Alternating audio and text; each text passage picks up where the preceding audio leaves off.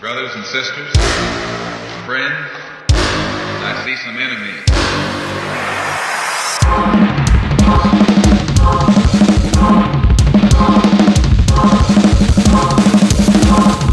Welcome to the show.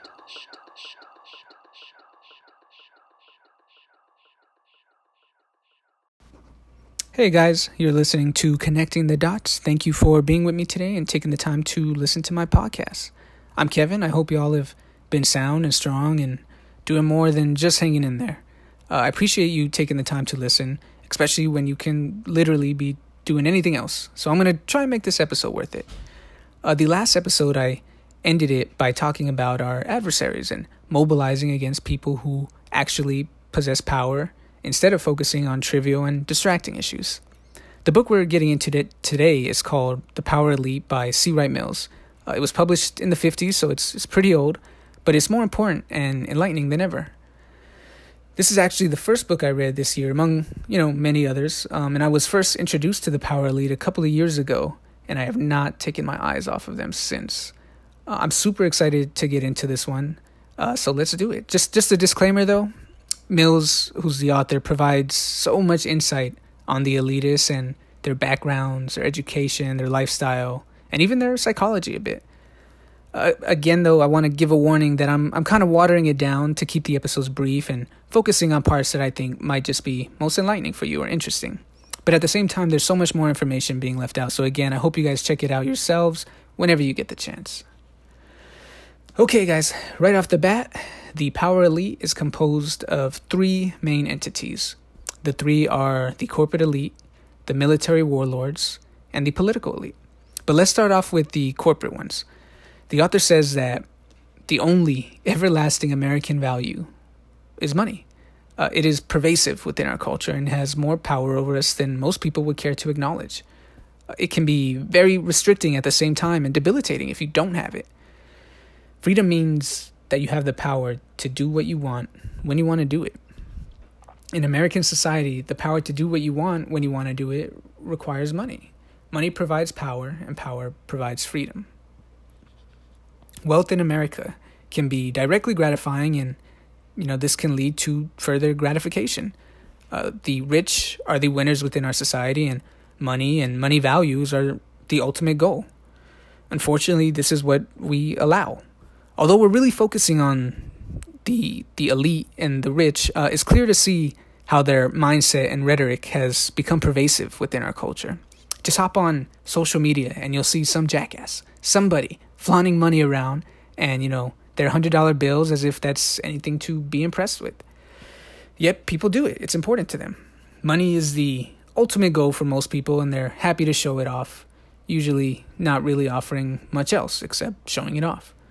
This is exactly what the elitists want us to focus on, especially the corporate elitists want us to focus on for all our lives until the day we die. Fuck your personal passions or hobbies and skills, livelihoods, and happiness. Just get money. You're not successful if you don't have it. We simply have to believe. We almost feel encouraged to believe and forced to believe that the American rich are happy and they are successful. Or else, if we don't buy into that, our confidence in the whole system might be shaken. The funny thing is, though, that the douchebags showing their $100 bills for others to admire, they're fucking bums and cockroaches compared to the people within the corporate elite. Not just because of the difference in wealth, but the differences in power and what they can do with their money. In the economic and political areas, the corporate rich wield a lot of power, enormous power. But they never had to win or earn the consent of those who they hold this power over. They were never elected, they're rarely held accountable, and often business is done behind closed doors. Nowadays, and even back then in the 50s when this book was written, more and more of the corporate rich have entered government directly, and this has created a new political economy. And at the top, we find those that represent the rich, the corporate rich. They have raided the government and gained privileges within it. They often pay their taxes a lot more flexibly. They're subsidized or supported with taxpayer dollars, and they usually figure out how to get tax deductions, or they hire others to do this for them. For every law taxing big money, there is a way for those with big money to avoid it or minimize it. They actually have a lot of nasty and slimy practices, but I'll save the details for that for another episode and another book. This session is overall going to be pretty general. But in recent years, more businesses have been creating foundations, nonprofits or charities, and this is a way to create, national or local good, but they also benefit from these foundations, and it's a convenient way to avoid taxes, actually. In other words, it can be very self-interested while showing the world how big their pockets and their hearts are. Mills clarifies that money allows the economic power of the extremely rich to be translated directly into political party causes and agendas. As the corporate world has become more involved in the political world, corporate executives have now become more associated or closely associated with politicians, especially the key politicians who form the political elite. The distinctions between the political and economic man or woman are blurring. Trump epitomizes this and portrays both the political and economic elite. Here's a quote from the chairman of the Fortune Company back in the day that the author provides. Any president who wants to run a prosperous country depends on the corporation, probably more than the corporation depends on him. This highlights the strength and influence that corporations have over our society.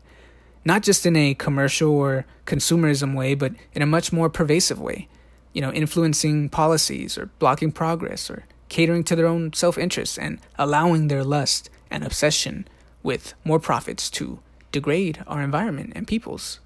Their ideologies are overall very conservative. They want to conserve what they have, but they actually think that they are without ideology because they consider themselves, quote unquote, practical men and women, self-made men, as they say.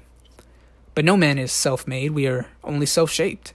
And they have self-shaped themselves into money and power-hungry individuals. But as the author explains, behind every great fortune are great crimes. These men, and now women, exploit national resources at home and overseas. They wage economic wars. They make public domains and public areas private and for profit. And they use any and every method to achieve what they want. They have money to infiltrate areas of life and have armies of lawyers to protect them or destroy their competition. They are fucking ruthless. They are the motors and engines of capitalism, and it's disgusting to look at what's underneath the surface of this. And then they're the ones to tell us, go get money, work hard, don't give up. It's difficult to think that men and women can enter their ranks and their status just by working hard and climbing up the ladder. I'm not talking about business owners or entrepreneurs or doctors even. Like these are little fish in comparison. I'm talking about people who control and wield corporate giants and control or influence social institutions. The ones we all use. It's very rare and maybe even impossible nowadays to slowly climb or accumulate or work your way to the top, no matter what you do or how hard your grind is. It's easier and safer if you're just born into it. You got to be in it. Overall, these are men and women who set the rules and the laws of the land, and apparently a little bit of the culture even. These are the winners of our society, and when you win big enough to buy yourself into places that you have no business being. Trump is an example. This takes us to our second group that composes the power elite, the military warlords, as he calls them. If there's one thing that America is good at, it's getting into wars and committing acts of mass violence. This is seen throughout history. But it's also not sustainable and it's not civilized. Our state has centralized or concentrated power, and they control the means for violence. Inside their military bureaucracy or their military image, where everything seems neat and controlled, the army officers often feel that politics is a dirty game and that politicians are the ones that are unqualified. Although it's Congress that funds the military, in regards to many of the major international decisions, professional diplomats or politicians are usually bypassed, and the decisions are being made by cliques of high military, political, and corporate personnel, or the power elite. This isn't very democratic, and none of us should feel comfortable allowing such a small group to call the shots, especially when it's on such a grand scale. Even more so when one of these groups is prone to violence and aggression, and the other group puts profits before people at every turn. They may have separate goals and agendas, but they do know how to work together and stay tight. It's not uncommon to see generals advising corporate presidents or seeing corporate presidents advising generals. Many of these generals and admirals, instead of retiring when they get older, they'll often become board members. In the business world, they want generals, they want leaders to regiment and to discipline. The author says that even back in the day, the country was shifting towards a permanent war economy. War is healthy for corporations and the corporate economy. War creates the need to continue corporate activities within political and economic areas. Professional economists, though, will say that, or they even consider the military and military institutions as parasitic, as a parasite, and yet reality remains the same. Overall, though, the economic relevance of the military is huge, just like its budget. For the year 2020, the military budget was around $738 billion. $738 billion. Wow. I believe the proposed budget for 2021 was around the same, give or take a few billion. We have rising inequalities at home, and we're coming off a pandemic while at the same time taking some big hits economically. But at least we have our priorities straight by investing this much fucking money into killing other people and arming ourselves and militarizing. If Congress is the one that funds the military, that means that all your favorite congressmen and congresswomen are content with this number and the misdirection of our resources. This is why it's important not to treat these people like celebrities, because at the end of the day, they're still contributing to problems and misdirection of resources. Scientific and technological development have increasingly become part of the military world. This is where private corporations come in, the buyer and the seller. Since World War II, scientific research has been set by military considerations and funded by military budgets. So in other words, there's always a military element or aspect involved. The military has also increasingly used educational facilities, public and private. They use universities for specialized training or military training of students. Many schools need financial support nowadays, and obviously the federal government doesn't provide it, so the military is happy to step in. They got the money. Today, colleges are eager for this opportunity. It's prestigeful, it offers some kind of status, and it's financially helpful. As a result, we now have military men without any qualifications serving, as college administrators and, some type of academic leadership. Mills takes a shot at the military men, though, and their process or system, and it's one worth thinking about if we put it in context, especially when these military men are kind of entering different spheres of power and different areas of power. Officers spend such a long time in the lower groups of military rankings that they often never really learn how to think for themselves or think critically. Even those of the higher rank have to crawl upwards in their careers, and when they finally reach these commanding ranks, they have lost their youth and, sometimes their ambition, and at this point, they're usually better at obeying things, or at obeying. Now, everything seems neat and polished when related to the military's image and portrayal, but this is because they have great, excellent public relations. They spend millions of dollars and have employed thousands of skilled publicists in order to sell their ideas and sell themselves to the public and to Congress. The true purpose of this, though, is to portray the armed forces in a way that it, looks attractive, and it kind of justifies the expansion of the military. In other words, everything that appears in the news or media that concerns the military is summarized and analyzed, and everything that they released is reviewed and censored. Top admirals and generals have their own public relations people to help with their image, but here's a list of some of the tactics that they deploy. This was kind of back in the day, so I'm sure it's it's changed, but the message kind of remains the same. The author says that they often, he says that they will daily release stories to the press, structured stories. They prepare their own scripts, they make their own recordings, and they take their own pictures for TV and media outlets.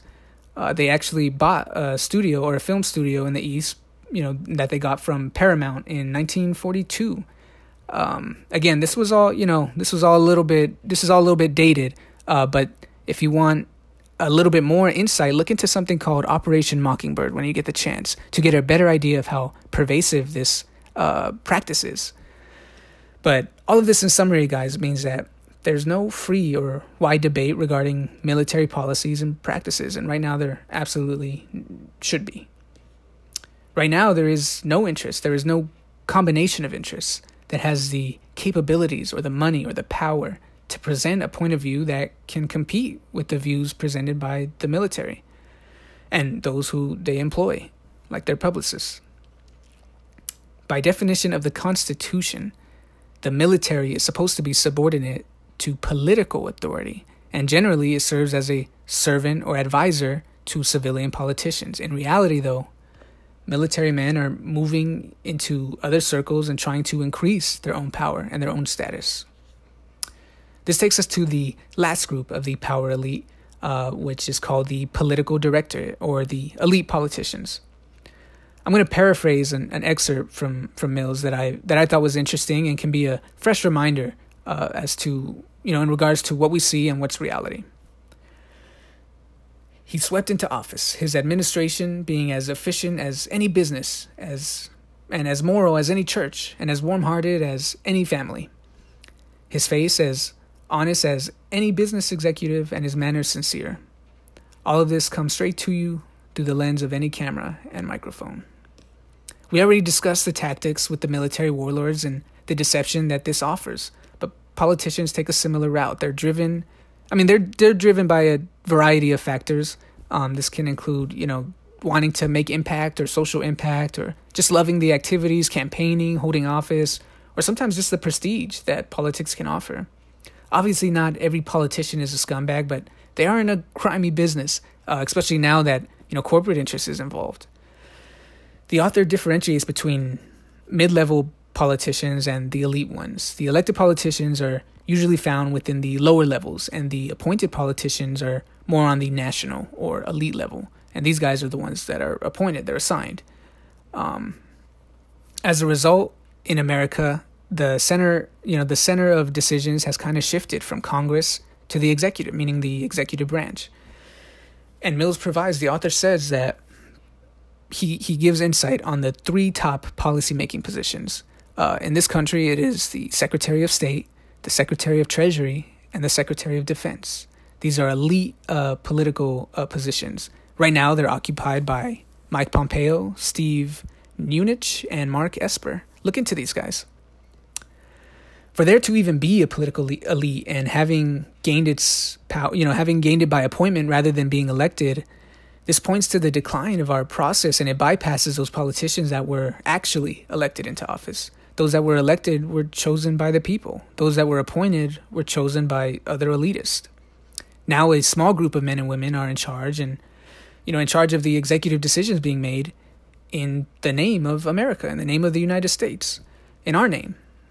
These political outsiders who currently occupy command posts and, form the political elite are really legal, managerial, and financial members of the corporate rich. They're hacks. We value money so much that we give these people positions of great power over our genuine civil servants. And we do not have professional politicians at the center of decisions anymore. Those centers are occupied by elitists. All right, guys, now that we discussed the different groups and got a little bit of information and insight on them, let's finish off by figuring out what this means for us.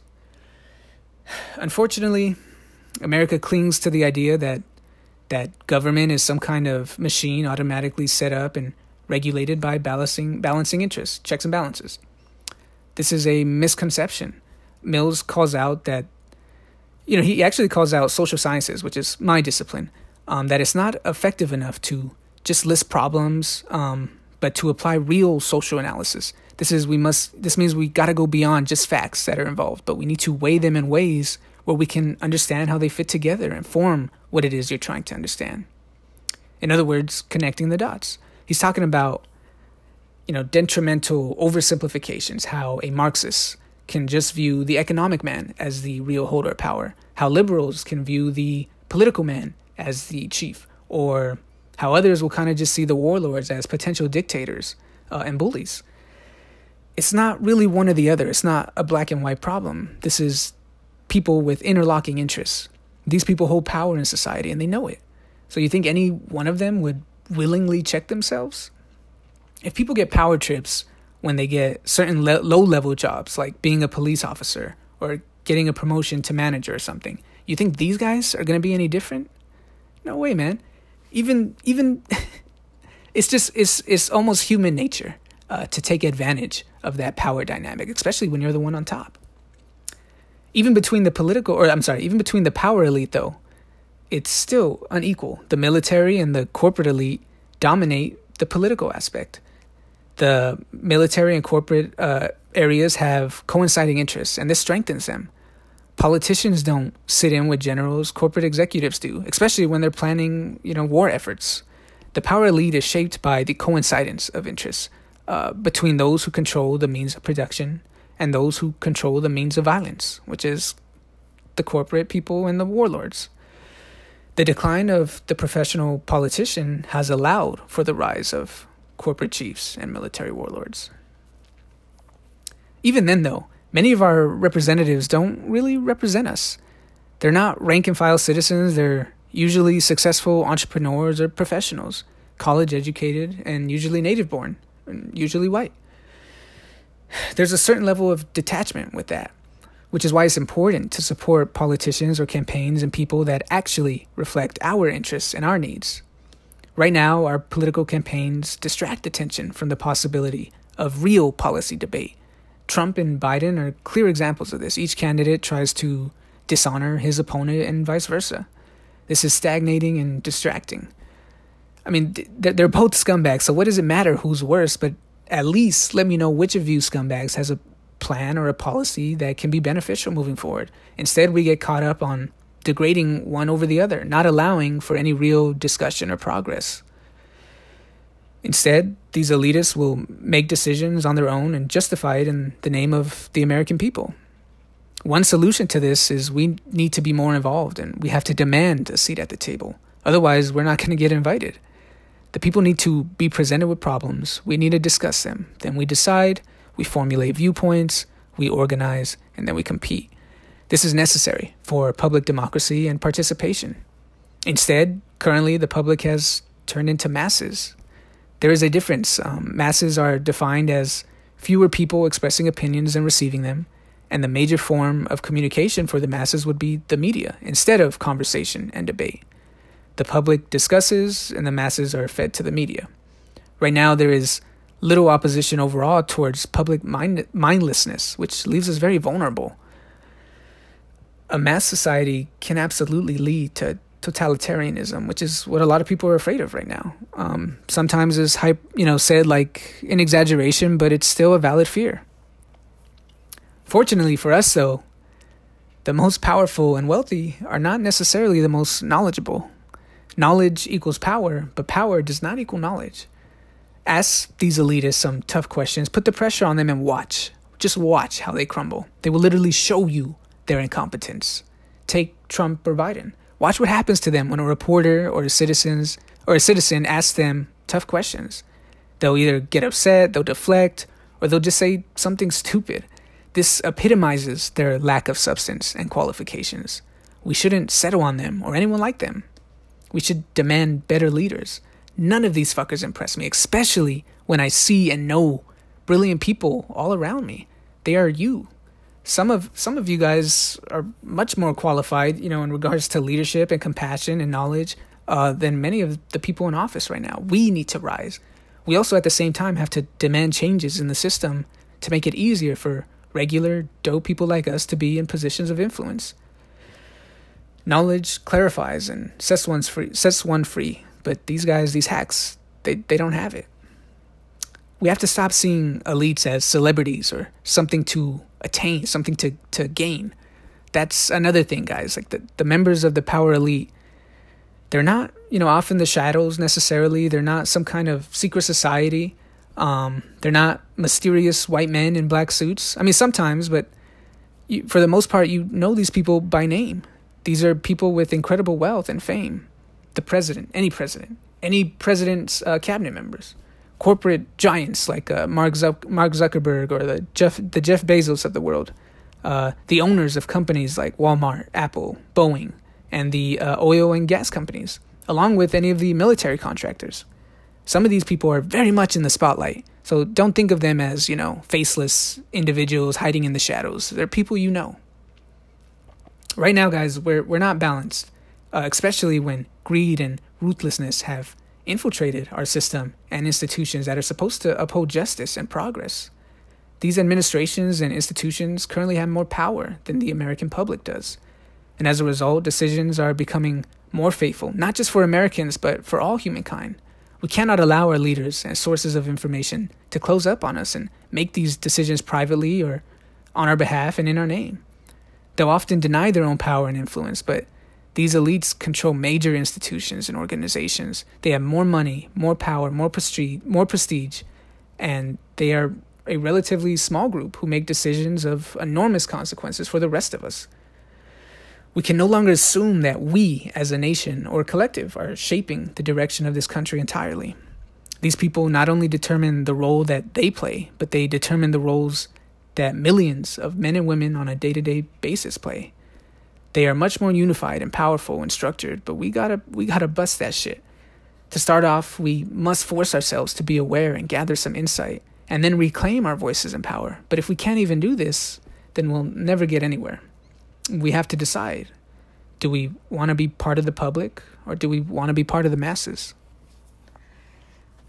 All right, guys, that's going to be it for today. I hope you like the information from this book and its insight. I hope you guys can check it out. The author provides a lot more information and background. It can be a little dense. It was written in the 50s, but this knowledge is invaluable. I think it's important to know these people, their tactics, their psychology, their background and history. We must know them to oppose them.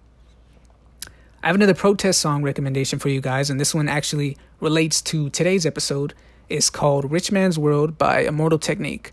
It's pretty sick because he's rapping he's rapping in the song from the perspective of an elitist. So check it out, listen to the lyrics more than anything. I'll have a link in the episode's description that will connect you to the song and, on YouTube, and another link where you can buy the actual book, The Power Elite, on a site or an app called Thrift Books. But all right, guys, keep connecting the dots. I appreciate anyone who takes the time to listen in, if anyone does. All right, man. Peace.